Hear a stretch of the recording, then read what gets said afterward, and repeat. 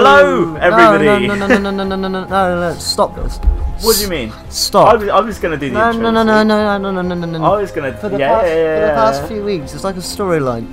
You try to integrate yourself into the intro. Last week you forgot, so I thought that was the end. I think you just gave up. But this week you're trying to steal the intro. Hello, everybody, and welcome back to the Timeless Podcast. That's the intro right there. It's not. That is the intro. It's not the intro. The intro is hello and welcome to the Timeless Podcast. I'm your host, Alex Kingdom, joined today with only one of the co-hosts.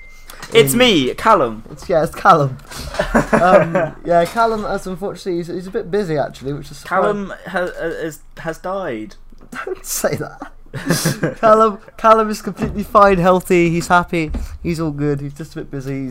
He's gone to a farm up north. Oh no. I'm so sorry if you're listening to this, Callum, because I know he does normally. He listens to some of it back. So I'm really sorry if you are listening to that, especially this week's episode, because you're not in it. But oh no. We're having our way with this episode. Yeah, this episode's a bit of a fever dream. We've gone off of our chosen path. We're no longer going to be doing full 2-episode Mandalorian episodes. We're going to be talking of the entire series once we both finished it, or once all three of us have finished it. So that should be coming in 2 weeks' time, hopefully, if we're good enough. Obviously, we're not going to talk about Doctor Who today. If you've read the title, it might be a little bit of a mystery of what we're talking about. We're going to be talking about our guilty pleasures today. Specifically, 2 movie series. One of which you may have watched. The other one you probably haven't if you're over the age of 20. So, one of which I feel like isn't that much of a guilty pleasure because it's a lot of people's guilty pleasures, and the other one is just mental. Yeah, it's sort of like if we were a generation earlier, it would be a different set of a very similar set of films done by the same people. But you know what I'm talking about. Yeah. I'm hyping this up as if it's something interesting. You guys probably never even fucking heard of it, let alone. So right, anyway, we've got more things to talk about today. Though we got some news. We finally go into David Tennant's little shop. He does love his little shop, doesn't he? It feels good to say. We haven't been there. I don't think in 2 weeks. I don't think we've been to the little shop. We weren't there last week. No. But first, the mandatory question. Well, I just want to point out Callum is completely fine. By the way, he is healthy. He's healthy. He's got college work. Yeah, because he's sad. So, anyway, Alex, what have you been up to this week? I have finished my book. Have you? You've been writing that one for a while, haven't you? Yeah. Life on Wheels. Life on the Road by David Brent. Life on the Road. But no, I've finished Girls of Injustice. I'm about to actually properly start At Childhood's End now. Nice. So that's what I've been doing. Also, I feel like I did something more. I competed in the game of Razalon, which Fantastic. is the 5 Doctors drinking game. Every time they say Razalon, you have to take a swig. And then I also did the quiz of Razalon this week with Callum, with our friend Adam and Moon as well, and some others. We were the big space rhino boys. We came 25th, so it isn't too. It's like mid table. We'll take it for our first go, and I think we're going again next time as well, which is good. But no, it was really fun. Me and Callum were absolutely no help on the second half, which was like the classic years. Me and Callum just kind of sat there like, because we were meant to wake up in the morning and watch the classic episode, but we just didn't. It was the Seeds of Death, not Seeds of Doom, Seeds of Death, which I got mixed up with. But so yeah, we were meant to actually do that, but we didn't. So we had no fucking clue. And then I got the capital of Sweden wrong. I thought it was Gothenburg, but it's actually Stockholm. So it's actually Metropolis. Sure. So yeah, that's what I've been doing this week. What have you been doing, mate? You know what? I've been doing a lot of animating and coming up with new ideas. Oi, animating is something. Basically, I've been working on my art at the moment. I'm fundamentally, I'm a media student with emphasis on animation. So I've been, for the last couple of years, I've been trying to get better at animation. In September, hopefully, I'll be going to university to study animation. I've got my place already. It's just if this entire lockdown thing still goes on, I probably won't be going. Fingers crossed. Fingers crossed. Well, I reckon education will start up again soon. Yeah, me too. Literally, I think we discussed this yesterday. I think we can now, not in the UK as such, but I think with some parts of the world, they're beginning to see. I don't think, obviously not the end, but they're beginning to see the positive things return. Yeah. So like Spain are now letting kids go for a walk and stuff, which before was just not on the cards. I know it's still things like that, but we were never that bad. So if we don't, we're not going to get that bad. We shouldn't do it at the minute because, like Boris said, we've got to flatten the curve. Yeah. Good to see that Boris is doing okay though. Yeah. Happy for him. It's certainly going to be interesting. I think obviously I'm not going to get political, but I'm not a big fan of Boris, but I was a bit worried for the country when he went under. I was like, what are we going to do now? Are we just going to be mind you, it'd kick everybody into shape, wouldn't it? Really? Are we going to be a bit of stasis? But no, now seems like maybe I think by June time things will start to slowly get back to normal. Yeah. Anyhow, I've been trying to come up with more ideas for various animation stuff. Been working on a couple of animations that I've been working on for a little while as well. We're also planning on doing our own short film at some point. Which we just need to get. We just need to find the time to script. We said we were going to do it last Wednesday, and then we didn't. I don't know what. I don't know why that was. I don't know. Oh, we ended up binge watching some Disney shows, which will probably be on another episode of Guilty Pleasures. I don't know. I'm just that show is not a guilty pleasure. No. It's just quality, mate. Mate, it's not even got a bad Rotten Tomatoes score, I don't think. Anyway, right. Obviously, this week it's really a filler episode. Yeah, this is definitely a filler episode of the I hate to say that, but Callum had to pull out last minute yesterday. Shut up. So obviously the original plan was to still do the Mandalorian 5 and 6 until literally 10 o'clock last night. And then we were just like, it doesn't really work with two of us, considering we brought Callum on to, and then Callum's got to come back for 7 and 8, it just doesn't. So we were like, we'll just do it all in one go. And then you guys haven't really been taking to the Mandalorian ones as much, which is perfectly fine. That's why we set up the audio commentaries, which is coming this week. We don't know what we're doing yet, but we're filming it tomorrow. It will be a new series, probably Capaldi. I think Thin Ice is the one on the cards. I'm thinking Thin Ice. But you'll know that on Sunday. I mean, we'll announce it on Twitter, so just look at the socials at the time as pod. But are you ready to get into some news? Some news. Diddly dun. It's time for the news. Okay, we're back, and it's time for the news. So we got another Doctor Who tweet along. Now I don't know whether this is the next one, because these happen so often now that I lose track. But we have got Sophia Miles, who played Madame de Pompadour, will be live tweeting on May the 6th for Girl in the Fireplace, a story that I think is slightly overrated. I like it. I still enjoy it. Yeah. Don't get me wrong. I still think it's fun. I just don't think it's the masterpiece that some people think it is. Do you agree, or do you think it is one of Tennant's best stories? I do think it's one of Tennant's best stories. I really like it. I think it's one of the better ones of Series 2. Oh, absolutely, but Series 2 is a crap hole. At least for spoilers for my series ranking. But I'm gonna do it because I haven't seen that episode in yonks. I don't feel like I've watched it in about a year and a half. Do you remember the last time you watched that episode? It's not one that I go back to. I don't recall the last time I. Hang on. I don't think I've seen it in a long while. It's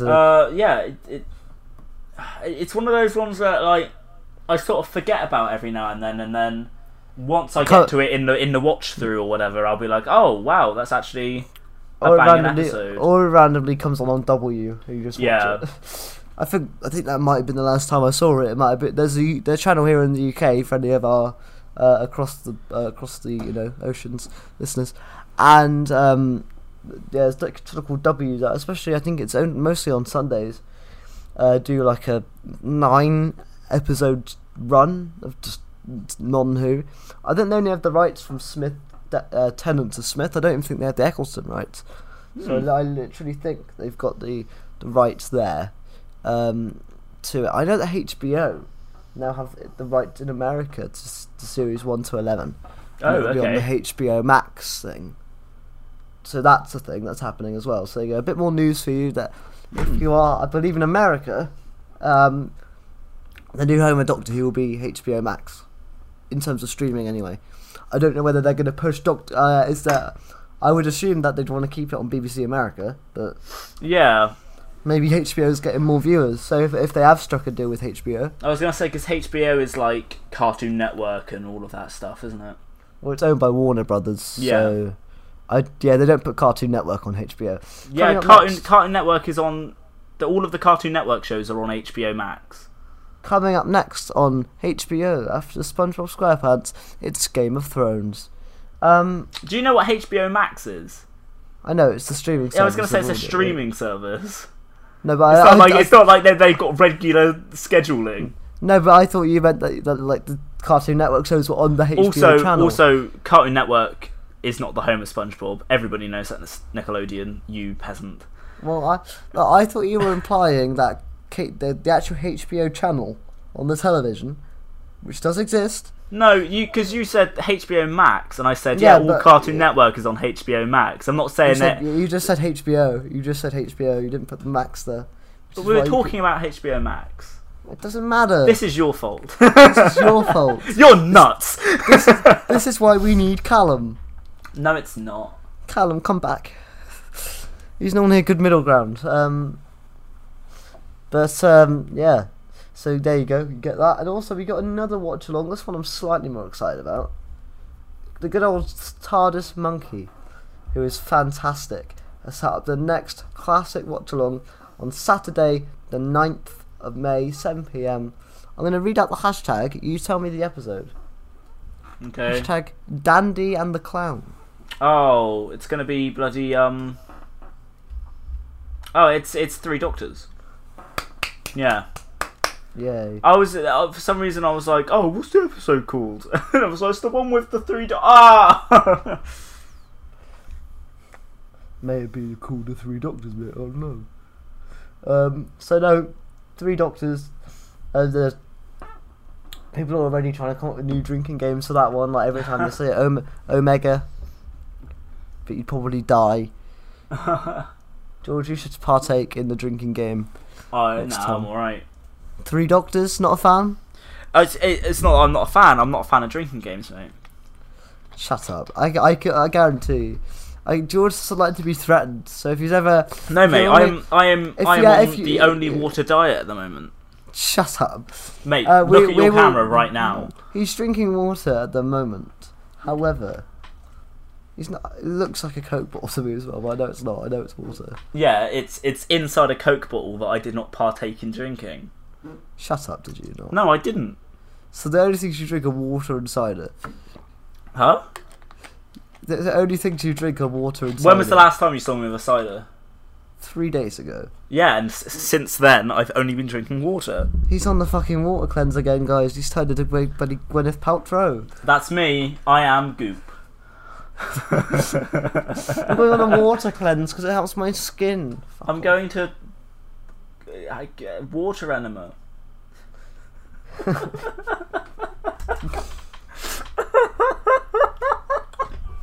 I have nothing to say to that. No, let's move on. Yeah, please. Speaking of moving on, I think it's time to move on to David Tennant's Little Shop. Oh, we got a little shop. I love a little shop. Right, George, lots of stuff to go on with the Little Shop. Go on, hit me. First of all, this is not good news, but it's not bad news either. It's just news. If you did actually order the Series 12 Steelbook, it's been pushed back to the 11th of May, rather than the 4th. I would assume this is because the Series 14 collection set is coming out on the same date, so it gets been moved back. Funny story about the set, most of you guys who are active on Twitter probably would have seen, but a lot of orders, including mine, were coming up as dodgy to the banks. So everyone got a text from their bank or their order declined by the bank because they thought it was someone else. I even got a text from my bank and they went, "Is this you?" If they reply yes, and then try again. I wonder what's going on there, because if you don't know, I think Zoom's owned by Sony, so it's not like its own little independent thing. Yeah. I don't know how they manage that, how they make it come across a bit dodge. It's a strange scenario, isn't it? Yeah, it is. I mean, I'm happy that, just to clarify, I clicked pay again, it worked, so my set is on the way. You didn't pick up this one, did you? Because again, you're not a fan of these sets, so you don't want to start now. No, it's not that I'm not a fan of them, it's just it's a lot of money that I don't have, you know? Matt Rowney just bought six of them. Really? And I think I don't know the price, GG. But it would have been upwards of 600 quid. Yeah, that's mental. All I saw him say is, "Thank God for my credit card." Oh wow. I'm gonna try. Next month, I'm gonna get the season 23 box set from where you work because it's 50 quid. And you know, I want these sets, so. Yeah. I suppose you don't.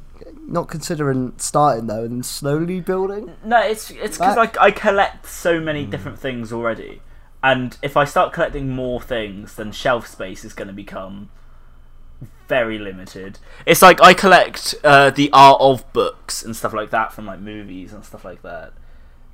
So those become quite expensive, and then I think the latest one that I've bought has been the Art of Cuphead.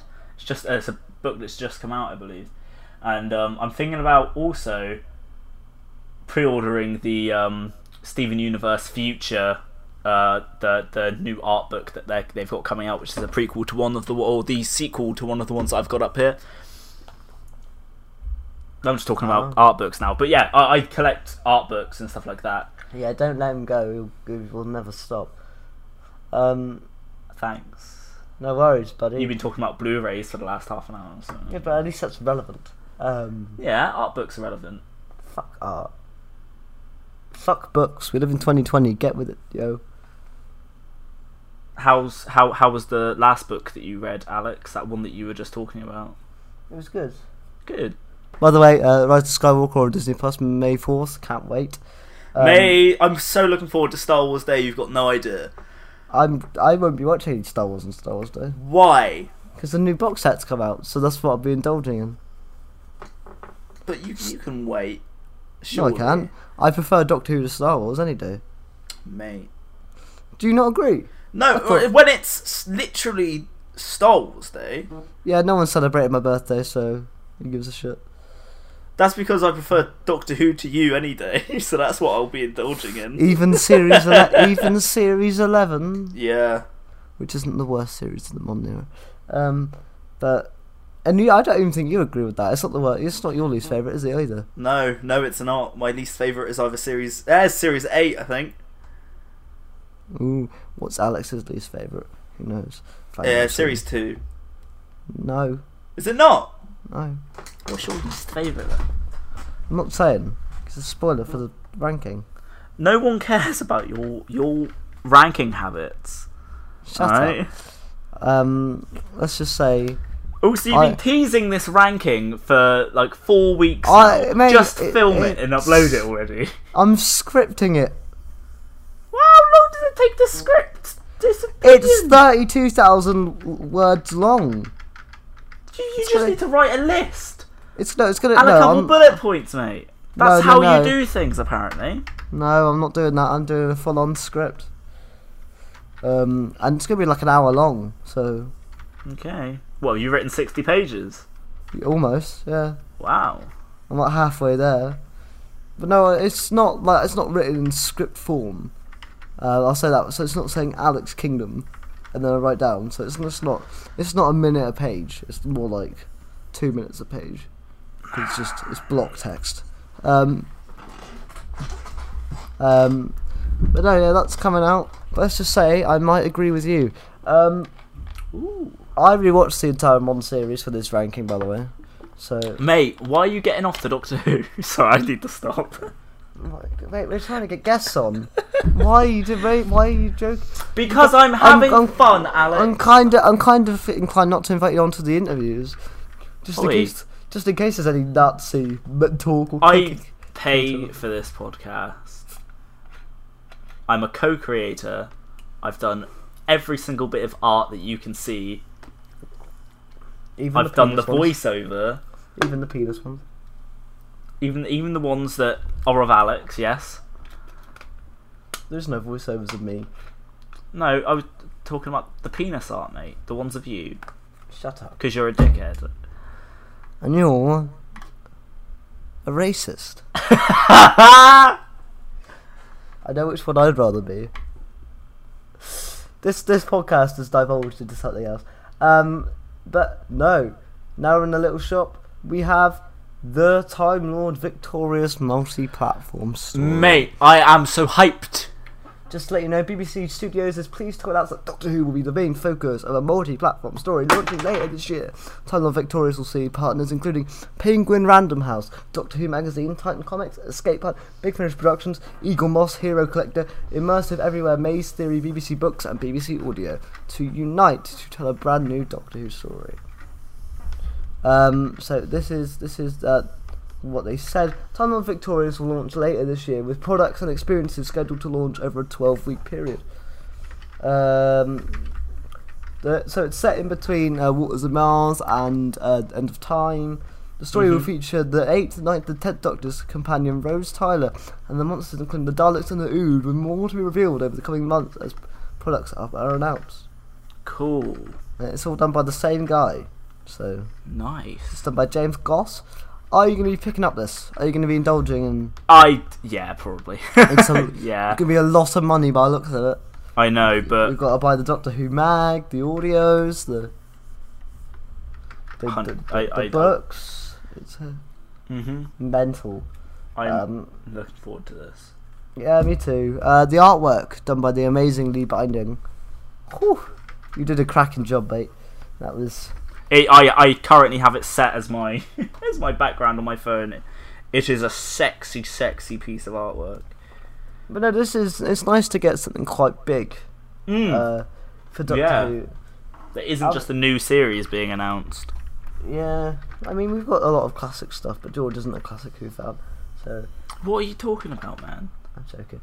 You rated Pyramids of Mars a 7 out of 10. 7? It's one of the best ones. I'm joking.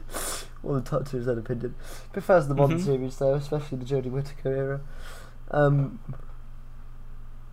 He's just staring at me now. You know what? If you're gonna make up random shit about me, no, he likes I'm not gonna do this. He's not gonna. I'll make up random shit about you. Alex is actually a secret Nazi man who can actually walk. How did you know?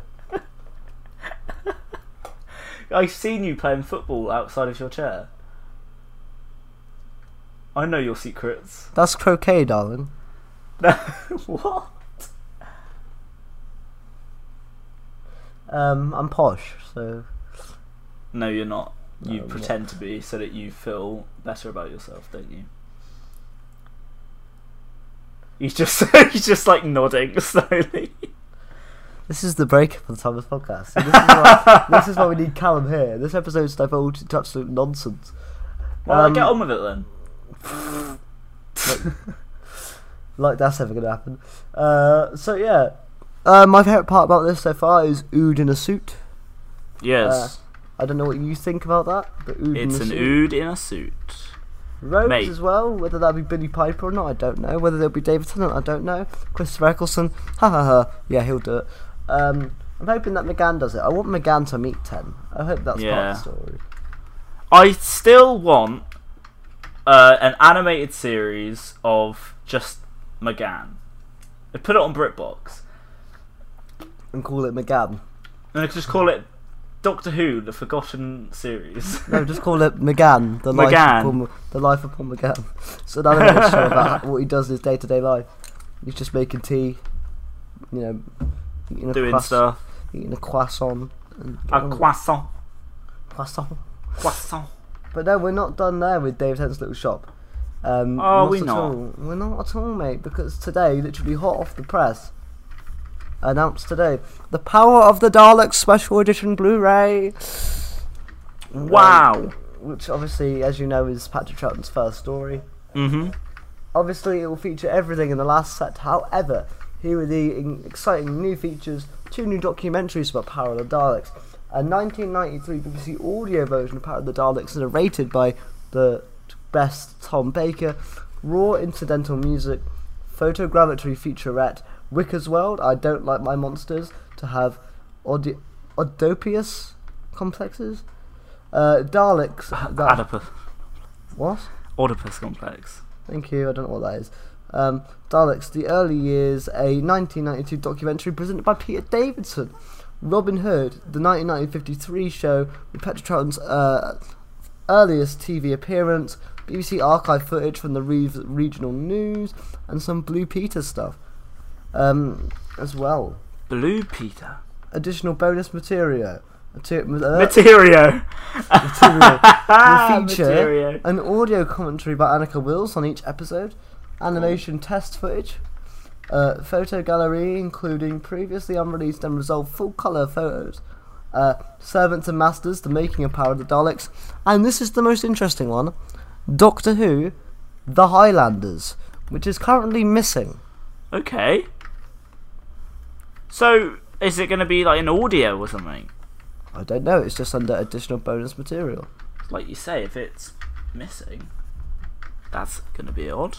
Maybe they've secretly animated it, I don't know. However, you can pick this up from Amazon, Zoom, Zavvi, and I'll tell you what, mate, this is a great price. All of this is only for 20 quid. Wow-wee, okay. On Blu-ray as well, like, pick this up. That's amazing. 20 quid. On Zoom it's 20 quid. I'll check the Amazon price for you right now. I know obviously you like to normally get the DVDs, but this is a great special edition. It's got some animated stuff in there. 19 quid for, there as well. It's out on July the 6th, so there's no rush to pick this one up, but I'm definitely pre-ordering it. I don't know whether it's a limited edition. All I know is that it's a special edition. Cool. But I'm definitely getting this one, mate. I've already got the DVD, but it adds so much as well, and for that kind of price, that's a steal. Sure. Yeah. Especially with Blu-ray quality as well. I've got the DVD out of the Blu-ray, so it's probably the best time to get something like that. That's David Tent's Little Shop. Also, I don't know if there's anything official, but apparently the Fury from the Deep set has been pushed back because obviously it needed to be finished animating. Obviously couldn't because coronavirus. But no, oh, sorry, you can get it on DVD, but it's only £5 extra for the Blu-ray. Yeah. I'm gonna get the Blu-ray. I'm just gonna see the original price of Power of the Daleks. Came out last year.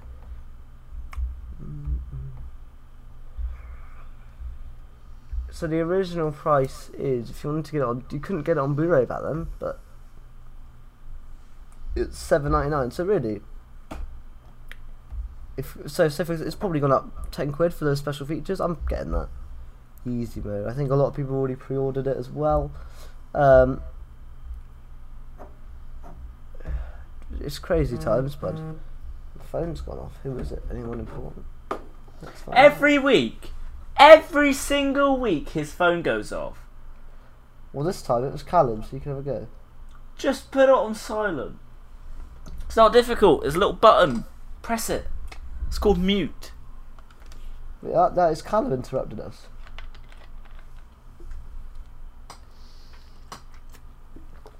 He just has to put his phone on silent. That's all. It was this on silent. Guy has to do. It vibrated.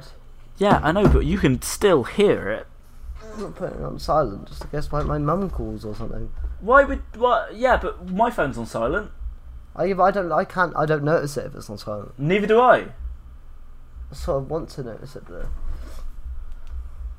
Every single week. If it goes off next week, if it goes off next week, you're fired. I can replace you.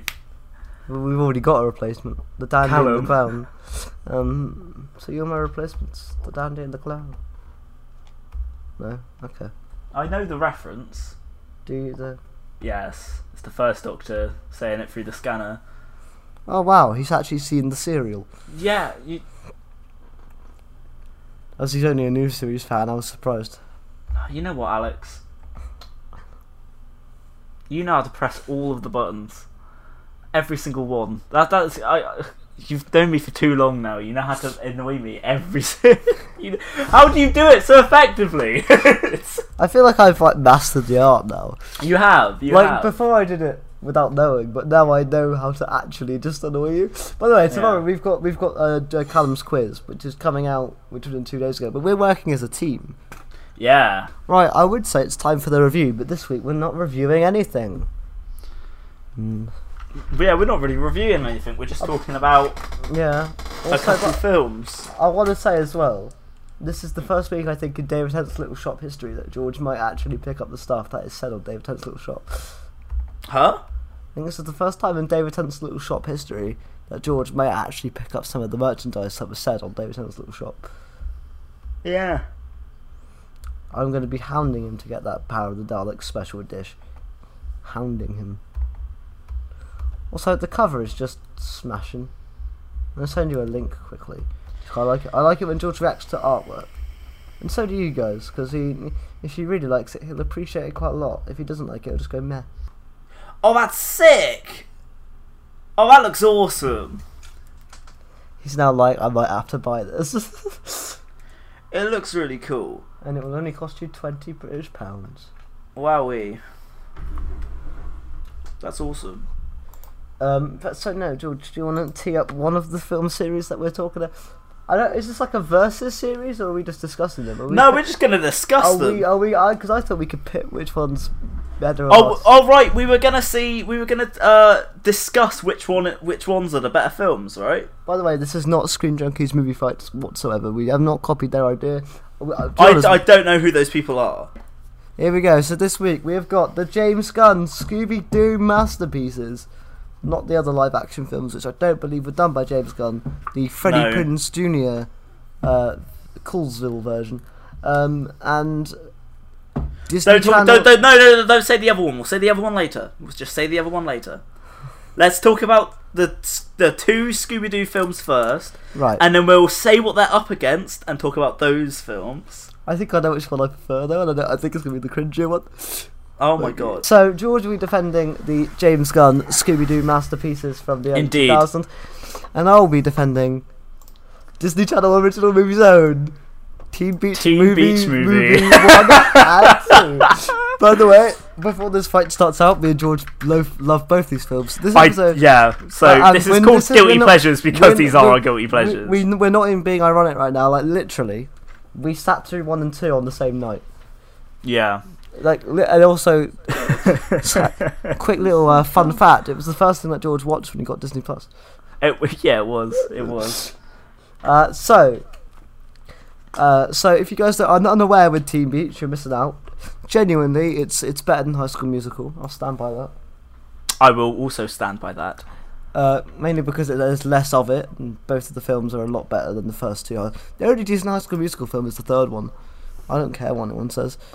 The third one's legitimately okay. But no, how do we start defending? Okay, they're both made for children. Yes, yeah, let's get that out of the way first.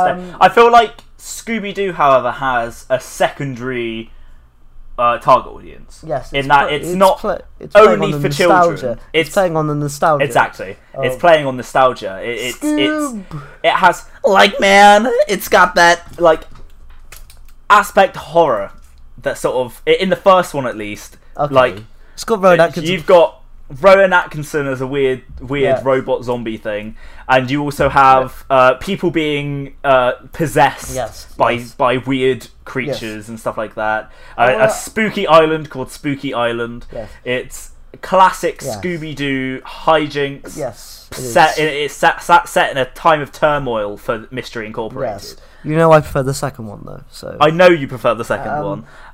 they're both great. Let's be honest. They're both. Oh yeah, they're both great films. I love them. I'm just gonna say this now. This is actually a legitimate reason.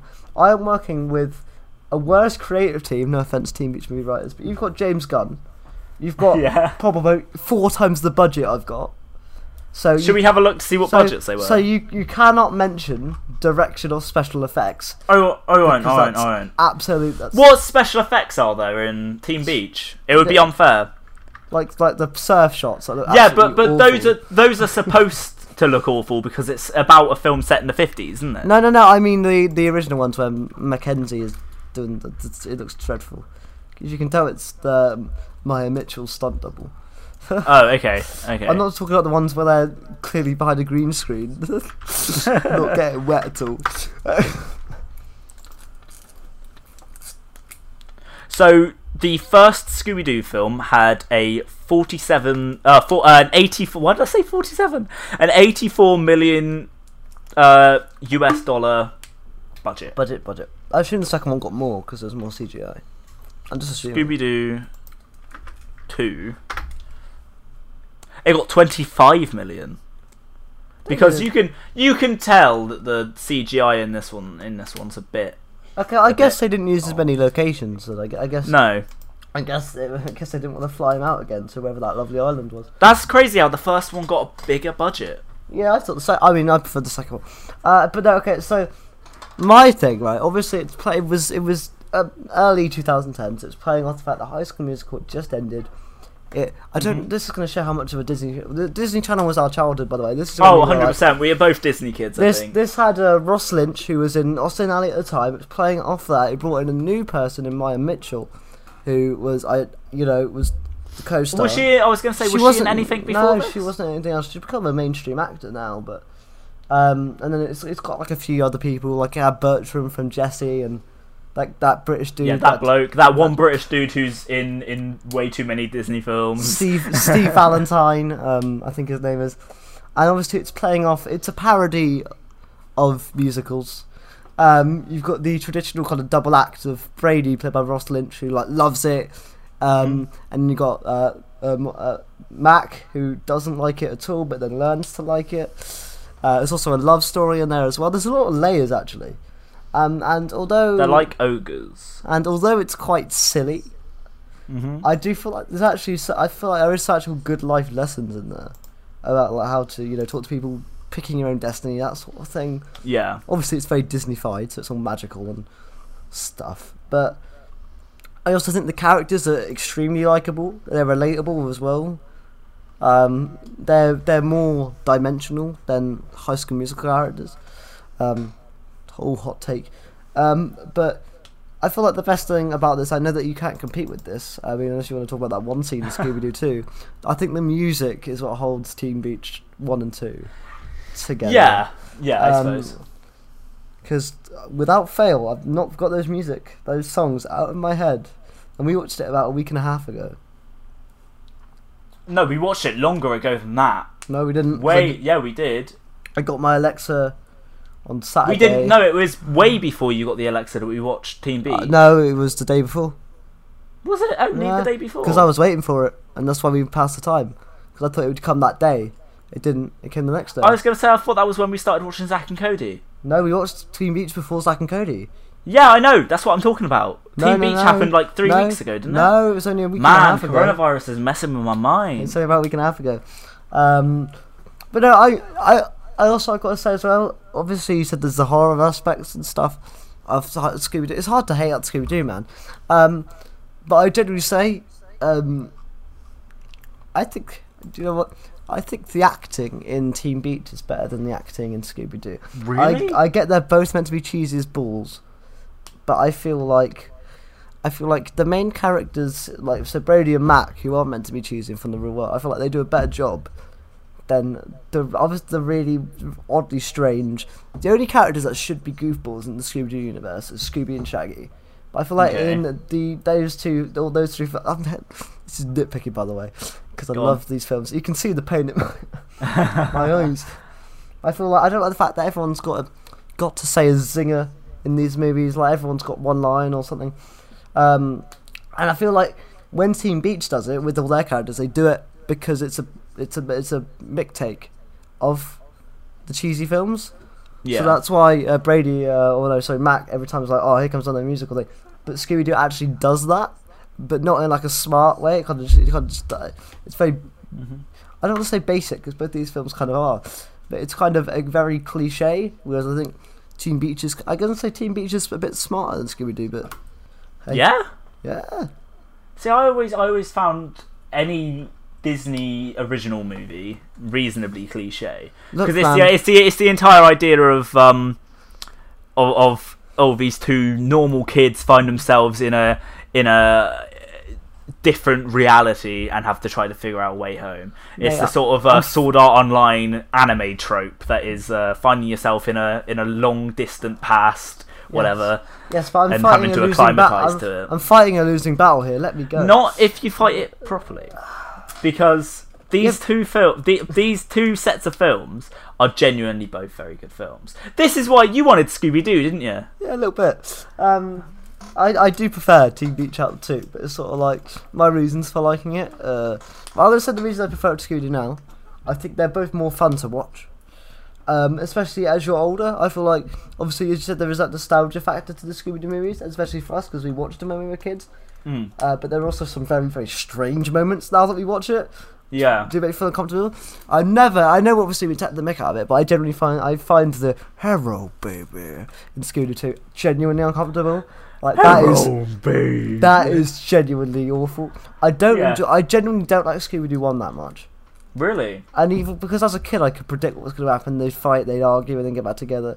I think in Scooby-Doo 2 it's a lot more complicated. Plus I like a murder mystery type thing. So the whole Jonathan Jacobo thing.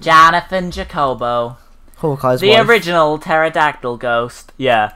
So I in defense of Scooby-Doo, I have to say putting the music up against Scooby-Doo is somewhat unfair. Yeah, it's like putting CGI in Scooby-Doo up against Team Beach, where there wasn't really any CGI apart from the odd green screen. That's why I'm not going to do it. However, the music in Scooby-Doo for me is still recognisable. The sort of like da da da da da. I thought you were going to go with yeah, that's because it's the as I like sneaking around and everything. That's because it's the Scooby-Doo theme. No, it's not.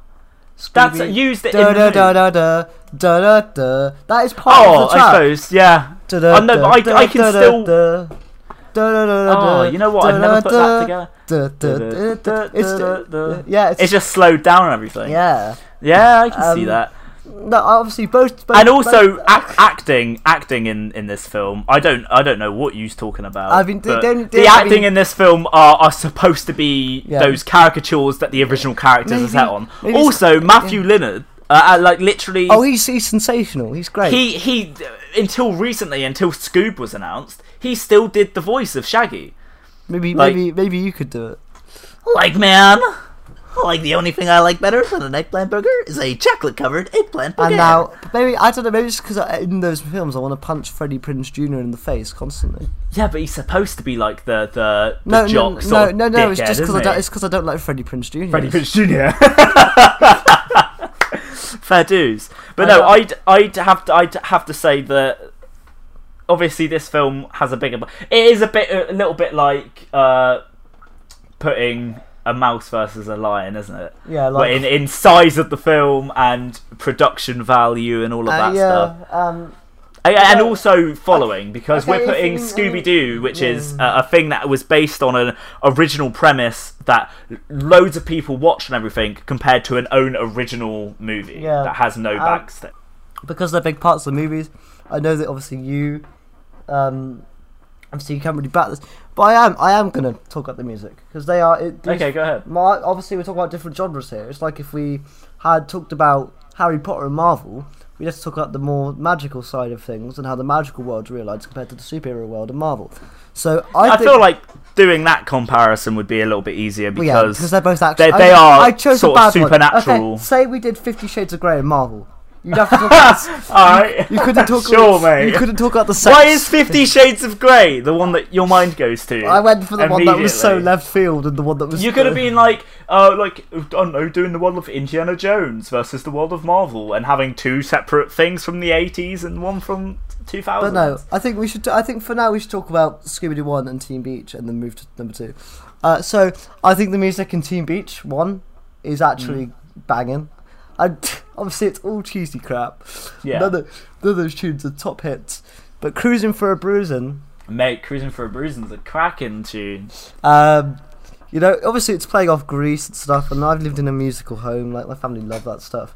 They enjoyed The Greatest Showman. I enjoyed The Greatest Showman. I hate The Greatest Showman. Yeah. I really don't like I that just film. really like Hugh Jackman. Anything Hugh Jackman. Oh, Hugh Jackman's great. Don't get me wrong, but like, It's that Australian smile, mate. I know, right? Yeah.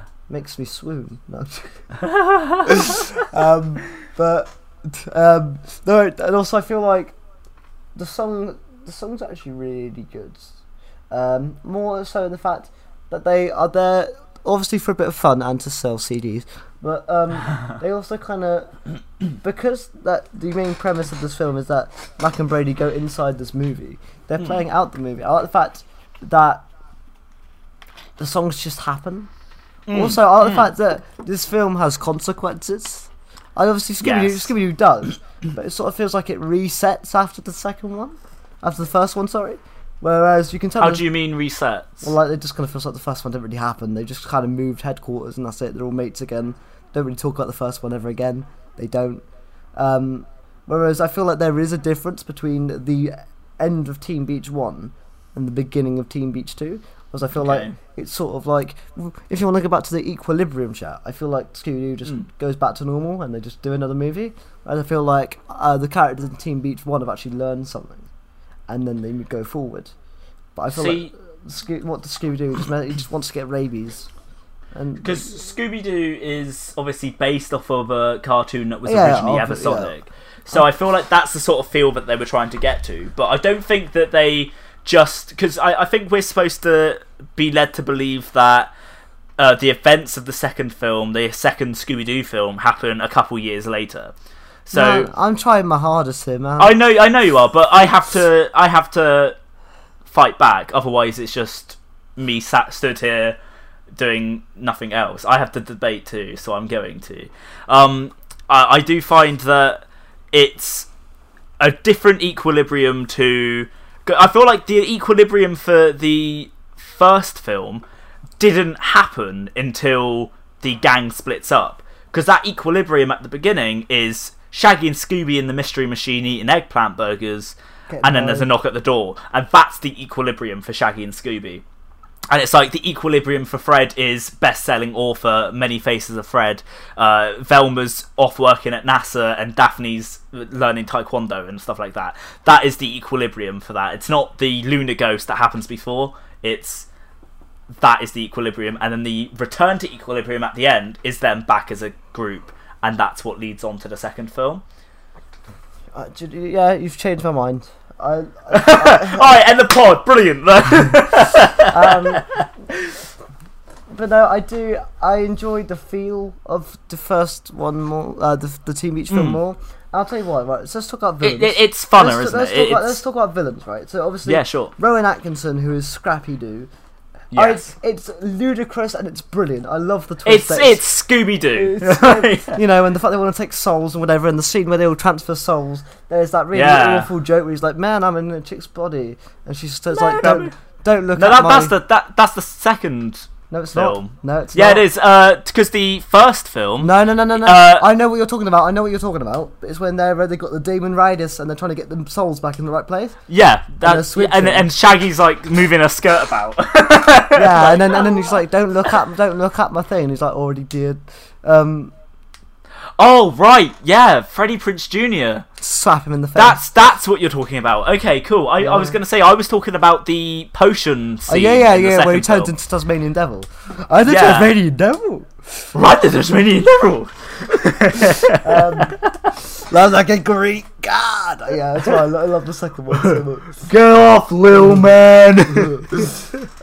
Sorry, I love these films. I feel like we need to watch them again soon. Yeah, we do. Are they still on Netflix? I don't know, but I have them both on DVD, and so do you. I know, I'm loading up the Netflix machine now. But no, I really... The villains so obviously in Scooby-Doo 1, they're meant to be dumb. Like, both films, the villains are meant to be over the top. Definitely, yeah. They've been taken off. I almost feel like the villains in Scooby-Doo are there for... Actually, the villains in both of these sets of films are there for comedic effect. Yes, they are. And it's like they're sort of bumbling around and not doing much. I think, who are the villains in Teen Beach 2? The British... No one. I mean, I guess the villain is the time, isn't it? I'm just talking about suppose, yeah. I'm just doing number 1 versus number 1 right now. It was just a quick question, because I just realised that there's actually not a villain. I mean, also, that's going to be one of my positive points about Teen Beach 2, which we'll get into in a bit. But okay. I feel like, obviously, both these films are going for a camp, fun feel. And I feel like Scooby-Doo, towards the end, tried to make it a little bit serious, and tried to make him actually... Okay. I feel like the fact that Teen Beach kind of went for it, and kind of went for the over-the-top, haha.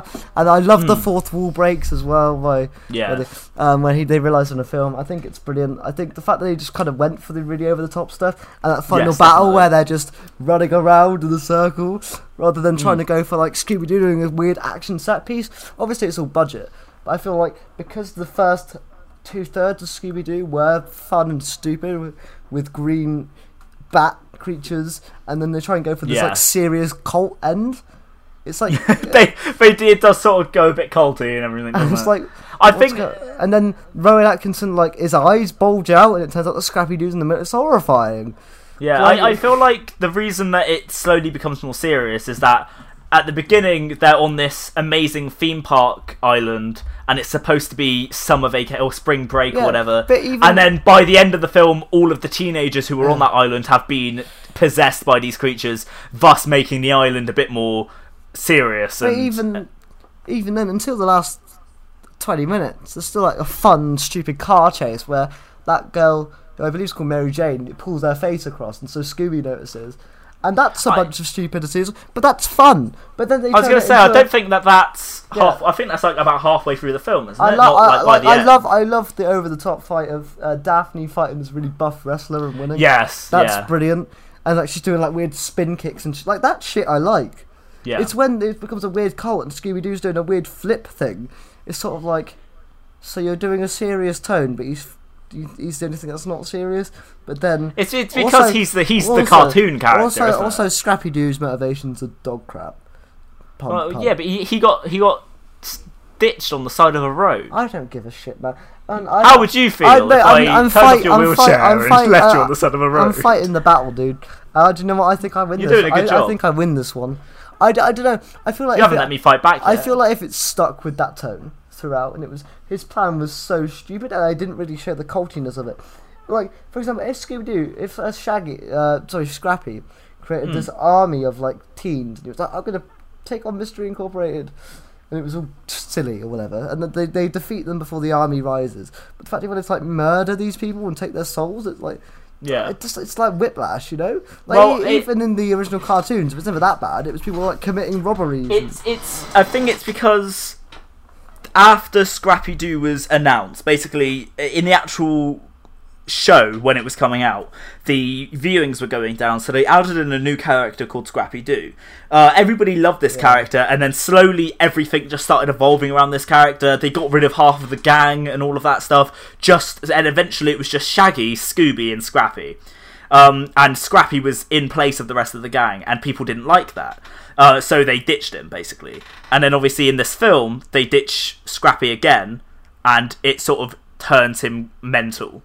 Like it's abandonment issues basically, but also about you saying the sort of the shift in the feel of the first movie. I think that's there to replicate the feel of the island. Oh no, it's there on purpose. I'm not. Yeah, 100%. I just don't... and then the reason that obviously Scooby and Scrappy are the two that are being wacky and like doing flips and everything is because they are the cartoon characters. They are the ones that they can animate, and they are the ones that they have control over and stuff like that. It's hard to fight when you love both films so much. And you're trying to find any little. But no, I still stand by the fact that I don't know. I just like the fact that Teen Beach was like, we got a really silly movie. We're going to stick to. I was going to say Teen Beach sticks to what it knows it is, and it doesn't try to be anything else. It knows that it is basically a parody of classic 80s, like 80s, 50s Greece and Chicago and that sort of thing. Of course. And it plays to all of its strengths, and the music in it is fantastic. It's on peak, and like you say, it happens so normally and stuff like that, and it just like sort of slides into it to a point where literally the characters are like, no, we are not singing this bit. We cannot do this. By the way, do you think we should write a book like Richard Iwadi did, but on Teen Beach and Scooby-Doo? Oh my god, we totally should. That'd be amazing. Should we talk characters now? Yeah, so I feel like I'm going to lose this one, but by default. See, but that's the thing. You have original characters that each play to different strengths, whereas I've got characters that are rooted in cartoon history. Right, so I'll go first, because I'm going to get slammed. Go ahead. Okay, so Brady is your traditional Disney Channel. He's essentially like, what's his face from High School Musical? Troy. Virtually him, but he's blonde and he surfs rather than plays basketball. Somehow still has a good singing voice. Somehow is ripped, even though he doesn't need to be, but they make him ripped anyway. Okay. What? Tell me that's not true. It's what they do, isn't it? Because I think it's in the Marvel contract that all the superheroes have to have six packs. No, I'm being legitimately serious. I think in the contract they have to get ripped. Obviously, I'm not saying that Brady is a Marvel superhero, but imagine that crossover. Iron Man starts singing. Cruising for a bruiser. But no, Mac, I kind of find her annoying in the first one, but I guess she's kind of meant to be, because as someone that likes to just enjoy a musical, and she's complaining all the time. But I like the fact that she has an arc. I mean, Brady doesn't really need an arc in this one. His film's more the second film. This is Mac's film, and that even comes at the end in the last one where she goes, "I'm Mac," and whatever. It's all cheesy and dreadful, but wonderful at the same time. It's supposed to be her character progression, and then I feel like the second one is based more on Ross Lynch's character. Brady, get it right. Brady.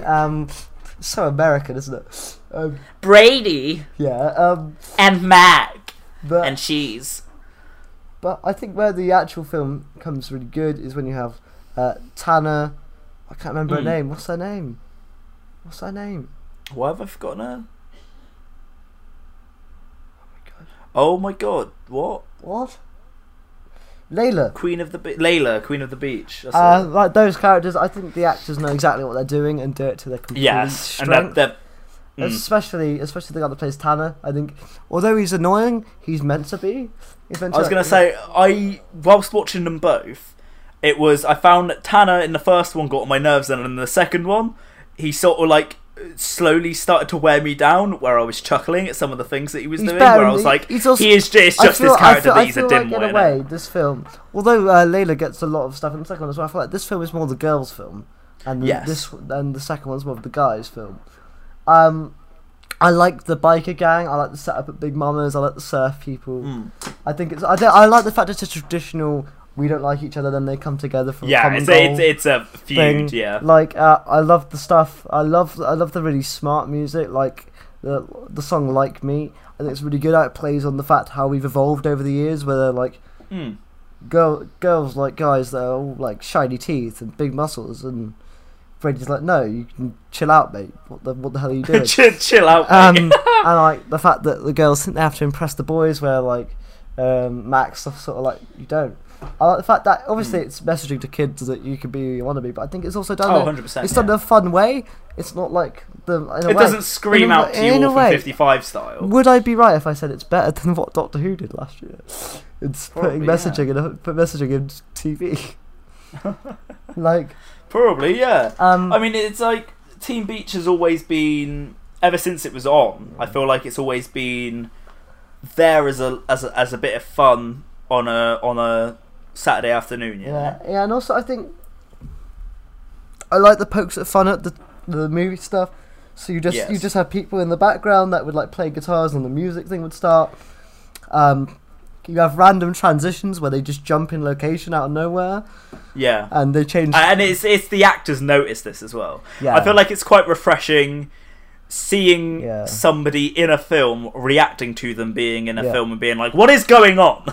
So now I genuinely would say at points it's really, I mean, to wrap this up, I think Team Beach, its pros over Scooby-Doo are the fact that it knows what it is, it sticks to that. I think the songs are good, not that Scooby-Doo has any songs, so therefore you can't really compare it in that way. Well, you know, who do the voodoo? You do, I pass the doobie to the left-hand side. Pass the doobie to the left-hand side. I don't know the words, but no, it's. I think it knows what it wants to be. It knows it's a cheesy musical, and I think all the actors are having fun, and it's just a lot of fun. Do I think in terms of? Do I think it's a stronger film than Scooby-Doo 1? Yet to me, yes. Like if you gave me the option of watching Team Beach 1 or Scooby-Doo 1, I'd probably go Team Beach. Rotten Tomatoes would agree. I think Team Beach 1's got like 82% or something, which is mental. Shit. The Scooby-Doo's in the low 30s, I think, yeah. Which is a travesty. Come on, critics. No, I think Team Beach 1's just a stronger movie. I like where it ends. It allows the sequel. Like you, I think it does. It ends in a place where they could even just not do a sequel or do a sequel. But I think the fact that the characters are sort of... Obviously, you said that Scooby-Doo 1's about them working together as a team. But I feel like the fact that we don't get much time with them being separated, that it doesn't really feel like they weren't a team. It feels like they were a team for the whole movie. So they don't officially come back to the very end. But like, there's not much problem between them. As soon as they got on the island, they have like a 2-minute argument and get over it. And then they're back to investigating. I mean, there's a bit of like one-upmanship. But as soon as they go into the spooky house, Fred's making the calls again. Shaggy and Scooby are messing up again. The others are... Like, it doesn't feel like they actually split up. At any point. They would split up in their little groups, like they always do, but that was like what they did beforehand anyway. I don't feel like there's any consequences to that first film. And I feel like Team Beach does that better. Okay, I see that. So, what was your first point with Team Beach? No, it's just a lot of fun. Like... Okay, yeah. It knows what it knows what it wants to be and just sticks all okay, yeah. I agree with you there in that Scooby-Doo, it's sort of the film wanted to be higher budget without it just being some random bloke in a mask. And that is, obviously, they played with that at the beginning of the film, the Lunar Ghost. The Lunar Old Ghost. Man Willikers. I enjoy it. I always enjoy that thing, because there's those... I always enjoy that scene with the pink, barrel and the skateboard and everything. The barrels, like the pink barrels, it's like so therapeutic to see that wall get knocked down every time. Yeah, definitely. And I always find that... So, with you saying that it doesn't feel like that they've broken up, I think it's not necessarily supposed to feel like that. But you said... I think it... But you I'm gonna have a go on your go ahead. Because you said earlier that the new equilibrium is them being a team again because they break up at the start. Yes. But there is no... If they never really break up, there's no new equilibrium. Because it's supposed to be like 2 years later. No, but they get back together at the end of the film. Yeah, I know. Right, so the airport scene is set 2 years after they all walk out on each other. Yeah, but you don't see. You don't see. When they get onto Spooky Island, like you say, there's the one-upmanship where Daphne sort of walks off by herself because she's still in a hissy with these people, and Scooby and Shaggy are still trying to get these people to work together, and eventually they get what they want for 3 minutes. No, it's not 3 minutes though, because there's literally the entire part where even Shaggy throughout the film is trying to get with this Mary Jane girl. Seduce, let's just say it. It's trying to seduce this girl basically, and it's like it's pulling him away from the team, and Scooby is the only one really being affected by this. Okay, I know you said it's like 2 years later. I'll give you that. However, I can't believe I'm comparing these two because it's completely unfair. But there was a low budget film that came out last year called Avengers Endgame, where there was a 5-year gap. Yes. And you saw the effects of that gap. Yes. I'm just saying, if they dedicated... You see the effects of the gap in Scooby-Doo as well. If you dedicated 5 minutes to, like... You see Scooby and Shaggy in their van. You don't really see much of the rust of them. They're just at the you see them at the airport and then they give exposition. But it's not done very well. I don't know. I can't remember what Fred was doing before. He's an author. Yeah, but, Many Faces of Fred. But like he literally is like, oh, I just released my new book, and Velma's like, well, I've been working with NASA, and then Daphne's been learning Taekwondo to defend herself. I'm just saying, and Team Beach's consequences better. Just saying. Okay. Just saying it. Your argument is literally they argue for about 15 minutes of the runtime, and by the end of the first act, they're kind of back together again. until they get slowly taken over by these creatures, but then they're fine at the end. I don't know. I feel like if we saw more of the 2-year gap, if they had 10 minutes extra runtime, we saw Fred writing his books, saw Velma getting on with it, saw Daphne getting on with it, whatever.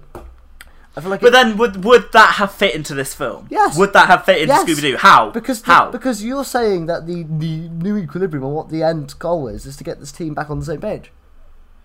But you don't see them not on the same page for long enough.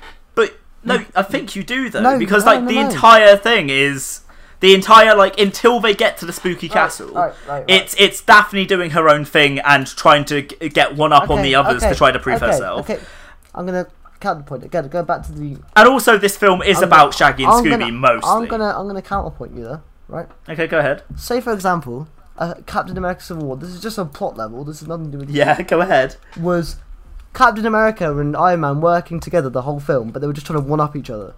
That wouldn't be a good film. They wouldn't see the separation there. That's just Captain America and Iron Man. The team. Yeah, but the reasons for the Avengers splitting up were very different to the reasons that Mystery Incorporated split up. But I'm saying that one-upsmanship is not a sign of split. Even in the old Scooby-Doo shows, the animated shows, they'd always try and one-up each other or try and be the one that solves the mystery. That's just what they do. That's not a sign of split up. The old Scooby-Doo shows, they'd be a very set system. Even in the second film, Velma's doing her own thing with Seth Green, trying to find out more stuff. Shaggy and Scooby go off by themselves, so nothing's changed. They all still try and one-up each other and try and solve the mystery. Literally, the plot of the second movie is Shaggy and Scooby going, "We can solve the mystery." I can't do a Scooby impression, but you get the point.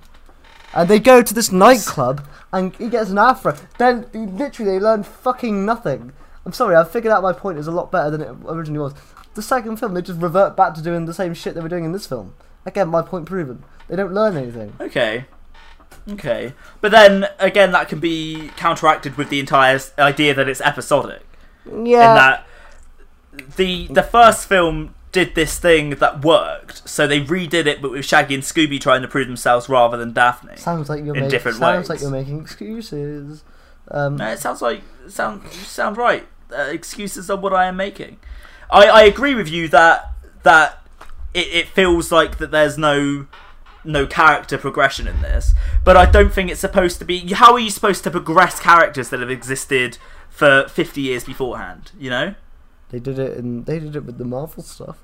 Yeah, I know, but the Marvel Cinematic Universe doesn't play completely off of comics. If you read the Infinity Gauntlet comics, it's completely different to even bloody Civil War. Civil War is completely different in comic than it is on film and stuff like that. Yeah. And it's the people guys. The MCU has poetic license over these things, so they can change it if they want. And everybody has said to themselves that the MCU isn't the part of the comic universe. That's why the multiverse exists, because each comic universe is supposed to be a separate thing. With Scooby-Doo, it's supposed to be the same characters that you've seen over and over again, just rebooted. How are you supposed to progress a character like that without it being in their own little arcs? For example, with Shaggy and Scooby slowly, basically, Scooby gets jealous of Shaggy. Round one, I'm still talking. We get the point. Because I'm still sure you spoke for 15 minutes. Let me speak, man. So with Shaggy and Scooby, their entire arc in this film is Shaggy's attention is no longer on Scoob. It's on this girl, Mary Jane. And Shaggy starts to basically be a shit friend, and it's about the arc of them doing that. Daphne's arc is about her trying to defend herself. And then, obviously, Velma's arc is the same thing as it is in the second film, and that she's trying to get a boyfriend. But, that is the arc of that film. And I feel like character progression in Teen Beach Movie isn't much better. Sounds stupid, doesn't it? It actually does sound stupid coming out of my mouth. But character progression, I feel like Brady in this film hardly changes at all. Yeah, absolutely, I agree. But then and I'm going to make the Max only change is that she's decided not to do what her arm wants. I'm going to make your point. This film isn't about Brady. You said the film is only about Shaggy and Scooby. So look, this film. Now I'm going to say this now. No, go ahead. Say if you were... Go ahead, Alex. Do it. We're at the same age. If you were deciding to go to university and then change your mind, that's a big choice. That's not like a little... Oh, yeah, 100%. And I think it's playing to a bit of a slightly younger audience than what Mac and Brady are supposed to be. But as someone that's that old, like going to university is a big choice. And the fact that she, obviously, this is her mother's legacy that they're talking about. Yeah. There's a lot of like subtext to it. It's Team Beach Movie subtext. What's going on? There's a lot of subtext to the entire Mystery Incorporated split. Shut up! Like that's a pretty big decision, and that happens at the beginning. No, it's not, because they're smart enough to be alone. That is proven when he writes his book. And Velma's obviously they work better together, but they're good.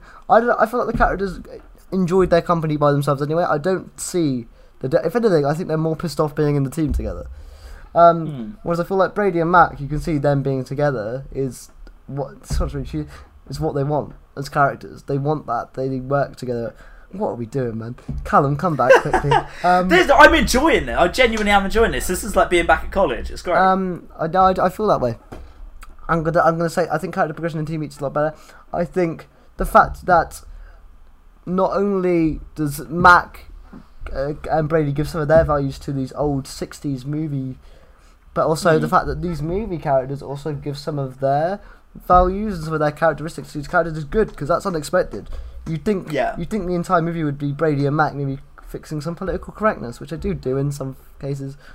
I really like it.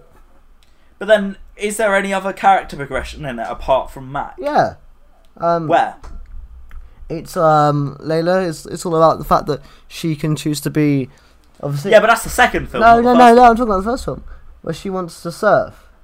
Although it's the plot of the movie, Mac still brings it along, and that's what helps Mac become herself. Yeah, I know, but that goes back into Mac's story arc. Alright, fine. That's to do with Mac's story arc. Whereas in Scooby-Doo 1, they all have their own individual story arcs inside of the film.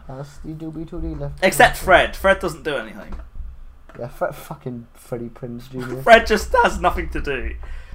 But I do agree with you that the story within this and the character progression is more organic in Mac's storyline. But then that's obviously an original character that they've had time to progress and everything, right. And it's up to them what happens to them. Ding ding ding, Scooby-Doo wins.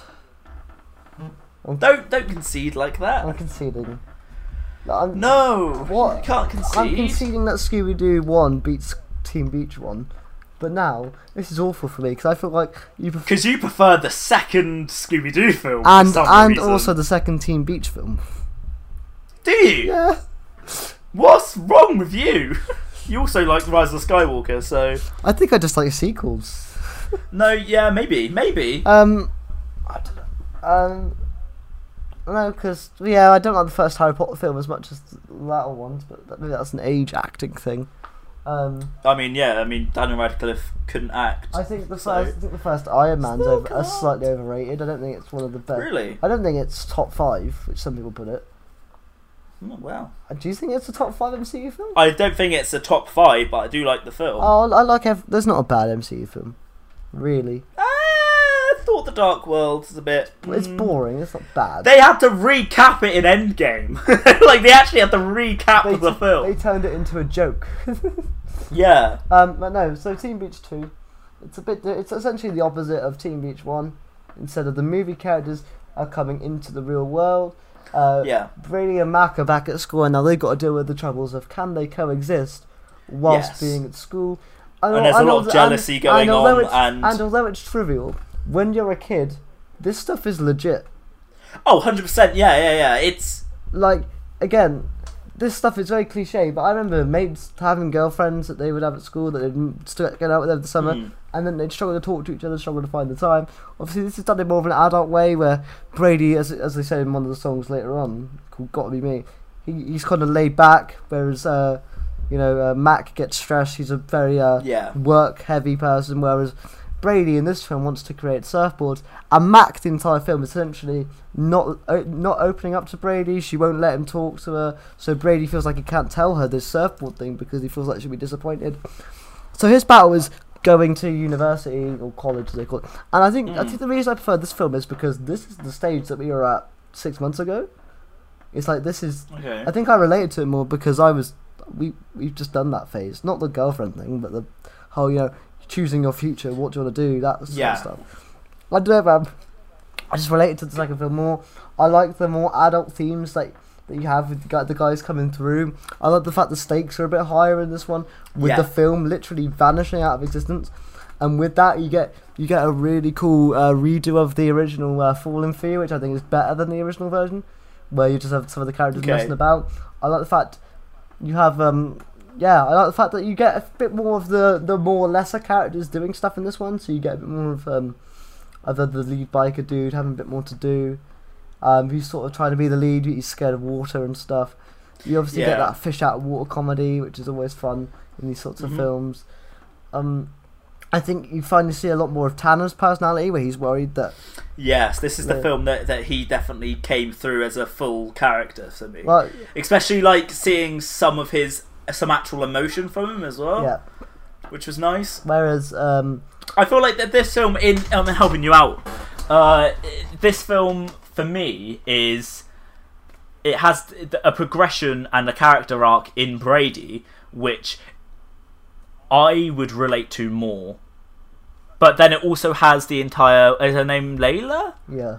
The entire Layla character arc, where she's deciding that she doesn't want to do what she's doing, but then by the end of it she's okay with what she's doing because she realises that she actually has full control over what it is, I feel like that's sort of a similar... It mirrors Mac's storyline to the first film, where she's deciding that, hey, I don't have to do this thing that seems like it's set out and laid out for me. I have control over what I do. This is where you come in and say, yes, George, thank you for helping me out. Yeah, no, I agree with you. But no, when thinking about it as well, I don't know how you feel. Obviously, when you're younger, I think everyone prefers the first one because it's a lot less serious. I'm actually going to say that this second film is a lot more grown up than the first. Obviously, it's still made for kids, so there's not like swearing and blood or whatever.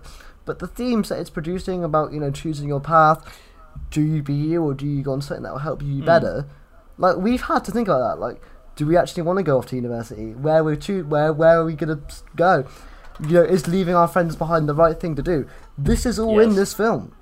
Yeah. This is like this, and it's done in a way where I was like, I had the same thoughts as these. Like, I'm leaving all my friends behind.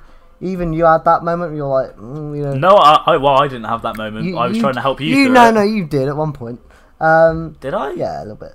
I've always wanted to go to uni. Yeah, you have, but ready to do it. I mean, I've always wanted to go to uni, but it's always about the worries of leaving people behind and all that sort of stuff. I don't care who I'm leaving behind. Shut up, yes you do. Once I'm gone, they'll never see me again. They can forget about me. I'm just passing through, I think the music, although some of the songs aren't as cheesy anymore, you still get... I think they're more cheesy. I almost cringed at a couple of the songs in the second one. The entire smiling song where they're trying to get everybody outside the cafeteria. That was written by a 12-year-old in a competition. Was it actually? Yeah, so you've got to put... GG, lad. That's alright for a 12-year-old. So you got to put that in context. But no, I think there's a lot more smart comedy, like you said with Tanner as well. Like, there's genuinely a really hilarious bit where Brady's trying to tell him how to walk down the hallway like a regular bloke. Oh my god, that's one of the best scenes in that film. And I actually kind of like the pretty face. I like that song. I don't think it's that bad. I like the dance number at the end. Although it's dumb, it's better than the... I do like the sort of football job at the end where he's like, we will not talk about this ever again, and walks off. It's better. I like the end dance, and I like the ending of this film. It's a lot smarter and darker. The direction is actually really smart. But we'll get onto that when we talk about the story. But when Brady comes out the water, you don't know what's going to happen, and the fact that he just goes past Mac after time's changed. Yeah. I think it looks good. I think the ending song's so much better. However, I do feel that the entire end bit is sort of rushed in that film. The entire, they sort of suddenly, there's 5 minutes. It's like you say, there's 5 minutes where they're not together, and then suddenly they've rekindled it and they're fine. Yeah, I mean, It's Scooby-Doo 1 syndrome. Yeah, but I don't know. It's like you when you're like, it doesn't really bother you. It doesn't really bother me because the whole thing is that I guess it's the cheating of they're destined to be together no matter what, isn't it? Yeah. And the fact that Layla changed the movie, but she changed it so that they still end up together. I like the shit of how she somehow throws the leather jacket through the film screen and stuff. Yeah. Like, that stuff's brilliant. I like the fact that it's kind of ambiguous whether they remember right at the end or not. Because she winks at them and they sort of do like a double take and then they just hug. So sort of like, has she have the power to do so? It's sort of... Is she suddenly a god? Is that what happened? Did she turn into a god? The best song in the series, which is On My Own. It's not the most bouncy, fun one to sing, but it's the most like grown up one. Where when Brady's meant he's worried about being on his own and stuff. He's talking about his feelings. That's a really good song. I really like Silver Screen when they're trying to explain the moving sets in that one. It's more of a visual thing that I like about that one than I think the chemistry between the actors is a lot better in this one. There are some annoying side characters they bring in, like Mac's friend and Brady's friend. Yeah, that don't like Brady or Mac from the off for no reason whatsoever. Yeah. However, I do like the fact that he's got some moves towards the end somehow. He just joins in the dance menu. Yeah, he starts breakdancing. But no, I think the songs are actually slightly better. Like I think, for example, Best Summer Ever at the start is a better opening song than Surf's Up or Surf Crazy. Yeah. I think I like the Gotta Be Me song where they have this amazing dance number. I don't think that is well choreographed. I think that's a lot better. I like the fact that they kind of reuse some other songs, but they said do them a different way. So Meant to Be is a lot more sad in this one, whereas in the first one it was a lot more of a romantic sort of, we're meant to be together, bouncy, find the right one. I think it's just more grown up. I think I like that fact. I like the cheesy elements as well, but I think the story arc's a lot more relatable to me than Let Loose, because we let loose already. Okay. I think, for example, the lesson is you should obviously work, but you should have time to let loose as well, which is what Mac can't do. But whereas this film is you choose your own destiny, and that to me, obviously it's all cringy bollocks, but to me that works a lot better than the first one. But then I'd always seen the first one as a you can let loose story, or you can change your destiny or choose your destiny thing as well, because it's about Mac coming to terms that she doesn't have to do this thing that her mum wanted her to do because it's not what she wanted to do, and in the end her mum just wanted her to be successful in what she wanted to do. So I think they have very similar sort of stories, both of these films. Sure. So Scooby-Doo 2. I prefer it. I prefer the first one. I don't. Funnily enough, I find that the second one is a return to proper Scooby-Doo, where it is a man in a mask, or a woman in a mask as it ends up being. Yes, it still has those magical elements as well. Yeah, of course. And obviously they literally have the monsters are coming to life, but rather than them being brand new monsters that they've made for this film, they've brought back the classic ones from the original Where Are You Scooby-Doo cartoons. Yeah, it's like for example, I know this is a very small thing, but it's like if Marvel decided to bring back like Loki teaming up with Thanos, teaming up with the other villain from something that you like it's literally the best hits of the cartoon. And I don't know. I think again it's a nostalgia thing, but I just prefer it. Definitely. I think the jokes are a bit funnier. They hit better, don't they? It's like I remember being a kid and being obsessed with the scene where Scooby is they're trying to be Shaggy and Scooby are trying to be better detectives, and that's sort of their arc throughout this film, is that they are trying to be better detectives because they feel like they screwed everything up, and Scooby's there taking down notes, and Shaggy's like, "Right, man, what did you get?" And he's like, "Bunny!" Started bouncing it. I used to be obsessed with that scene. I like the fact that they do make fun of the genre and he's like, when they're at the mansion, he's like, "What if I?" And they get warned to not pull the thing one more time, and then Fred goes, "What's going to happen if I?" What's going to happen? And he opens it up, and a trap door opens up, and he's like, "Ah!" And I like the fact that although it's ridiculous, that that Daphne gets out of it by using her makeup. I like the fact that they defeat the night ghost by kicking him in the balls. By kicking him in the dick, yeah. There's a sword right in the round tables. tables. There's a sword fight in this film. There's a sword fight in there. They defeat a candy cotton, like the candy cotton glob. Yeah. Yeah. Like eating it as well. They have the electric ghost, which is genuinely quite a the 10,000 volt ghost. It's quite terrifying to me as a kid. The CGI isn't half bad either. No, it's not. It's really great. The entire jousting scene where Fred is like up against the Black Knight ghost. They have a great sequence in a car chase with the pterodactyl ghost. Like every freaking day of my life. You have some really funny comedy where Velma's trying to get with Seth Green, so she wears latex. And it's like squeaky and it's a bit odd. Yeah, and then you also get like the double turn of is Seth Green evil? The actual twist isn't obvious in this film, which is nice because they give you multiple candidates. Whereas I think in the first one that it was obvious that it was Rowan Atkinson, because who else could it have been? Yes, of course. I don't know. I think I prefer it because it's a lot more fun. Obviously, the story isn't great. It's just kind of the mystery team go against monsters. But as you said, that is like a thing to the cartoons. That is Scooby-Doo, yeah. And I like the fact that it's sort of a team up. I like the fact in this film, because it's so ridiculous, that the ending is so ridiculous, it works better. Yes. With the entire like surfing around the ice and everything. I like the fact as well that like I like the fact that the final 20 minutes is just one big battle where they all split up and fight different ones.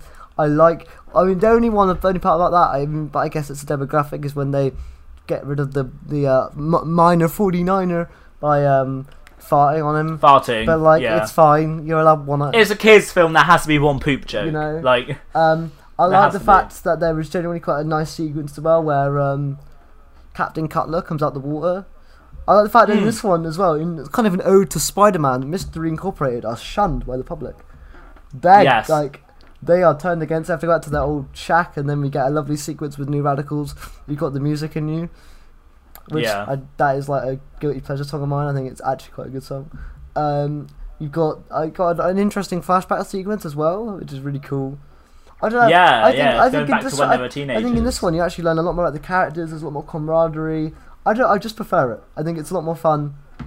All right, cool. And that's my debate for Scooby-Doo 2. Why do you not like it as much? No, it's not that I don't like it as much. I just find that there's more. For me, it's a nostalgia thing for the first film. My granddad, don't tell anybody, but my granddad burnt the first film off onto 2 separate discs, which meant that halfway through the film, you had to take out the disc and put in the second one. And I still remember the exact moment in the first film where you'd have to take out the disc and put in the next. I still remember it. And it's like the second one, I just feel like the first one has more of a feel of childish wonder than the second film, because I feel like the second film just, I don't know, it didn't have the same feel as the first film, you know. And I particularly prefer that because I didn't like the feel of the first film. It's the second film is supposed to be more like, what's going on there? You alright? Yeah. I was just on my bookshelf and going, should I watch Scooby-Doo 2 tonight? I was gonna say I heard a big a bang that sounded like a door hammer. Anyway, door hammer. So, someone knocking on the door. Anyway, so what was I gonna say? You were talking about the film. All right, Scooby-Doo 2 is more. It reminds me more of the actual show, and I feel like that's what this one was trying to do. Whereas the first one is trying to be it's trying to be Scooby-Doo on a higher budget, you know. Whereas this one had a lower budget, and it sort of showed. I mean, obviously, I didn't see this, but do you remember like 2 years ago that a Power Rangers film came out and it was trying to be all dark and stuff? Like, I don't like it when you take a kids cartoon or kids show and then try and make it big budget. I like the fact that this time they just went, we're going to make a live action version of the cartoon that you watch. Because, for example, when you try and do that stuff, that's when things are at their best. When you try and manipulate them and turn them into something they're not. Like Scooby-Doo on that island, and they're, you know, like obviously the mystery element is there, but that's why I don't like the whole soul sucking part of it. I like the fact that in this film that it's the mystery gang having to pull together to fight their greatest hits rather than fight Scrappy-Doo. That's it. Just feels like it's all ridiculous, it's all silly, but it just feels like every act ends with a different thing happening. Like I remember, like the last half an hour of this film is mental. Yeah, definitely. Legitimately, I like the fact that there's a lot more going on. It's not just one story. There's a couple like subplots in this one. So if you don't like one thing, it cuts away quickly. Whereas for me in the other one, the subplot are Shaggy likes a girl. That's the only thing going on. But then the subplot in the second film is Thelma likes a guy. No, but you also have Fred. Does he know whether he wants to be the leader anymore? Can he hack it? Is he good enough? You have. Is that actually? I don't remember. That's that when being he worries when they're in the treehouse. He's like, "Oh, I don't know. Have I done a good enough job?" True. You have like you have the gang wondering if they're up to it anymore. Can they do it? Yeah. You have like everyone thinking about their self-worth to the team. I think that is a lot better than they're just arguing. I love how this has turned into you just talking about Scooby-Doo 2, and I'm like, thank you for doing my job for me. I love both of them. I love yeah, of course. I feel like obviously for the first ones of each. But that doesn't mean that I don't adore the second one as well. Yeah. You know. Overall, I'd probably say, if I had to rank all four films, I'm putting the original Scooby-Doo at the bottom. Really? Mate, what is wrong with you? Then Team Beach 1, then Team Beach 2, then Scooby-Doo 2. I'd go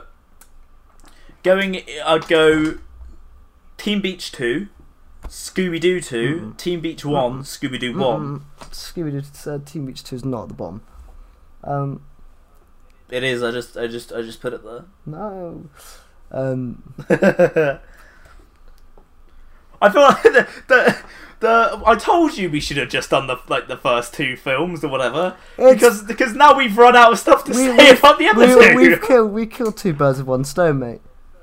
Well, I think we could have done a Scooby-Doo 1 versus Scooby-Doo 2. No, mate, no one. Yeah, but no one would want that. It's just arguing about.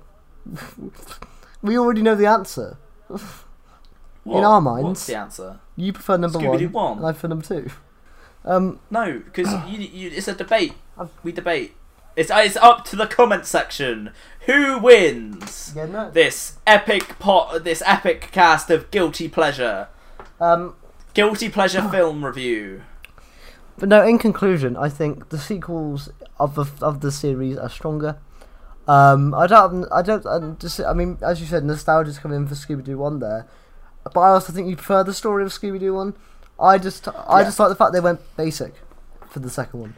I think the second one's funnier. I think the cast is stronger.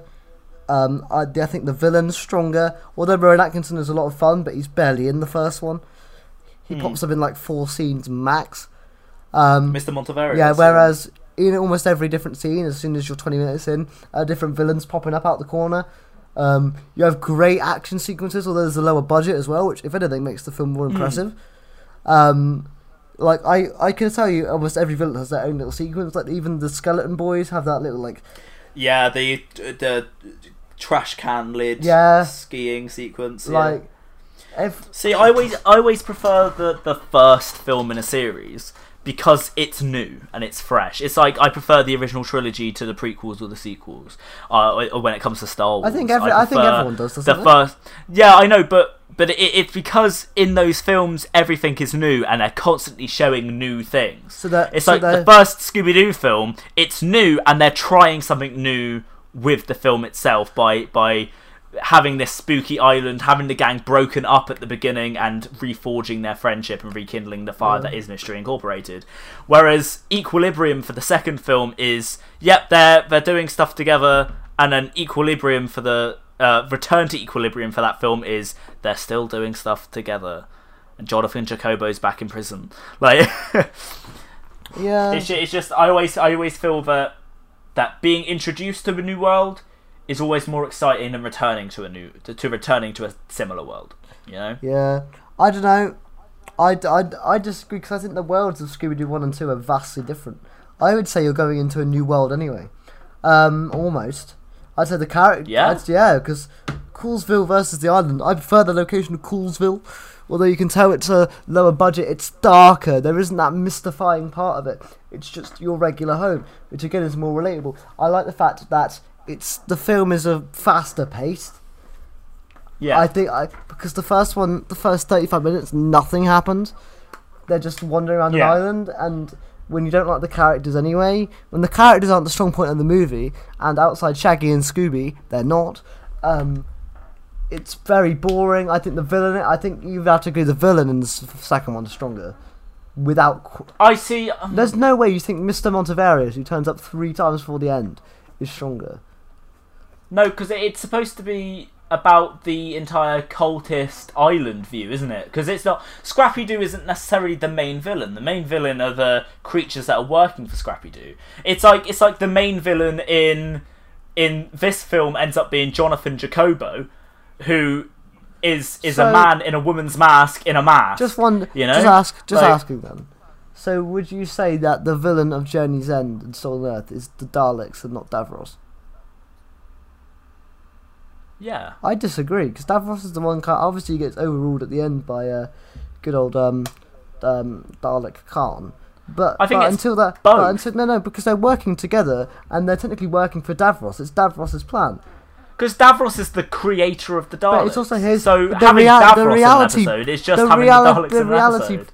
The reality bomb is Davros' plan, so therefore Davros is the villain.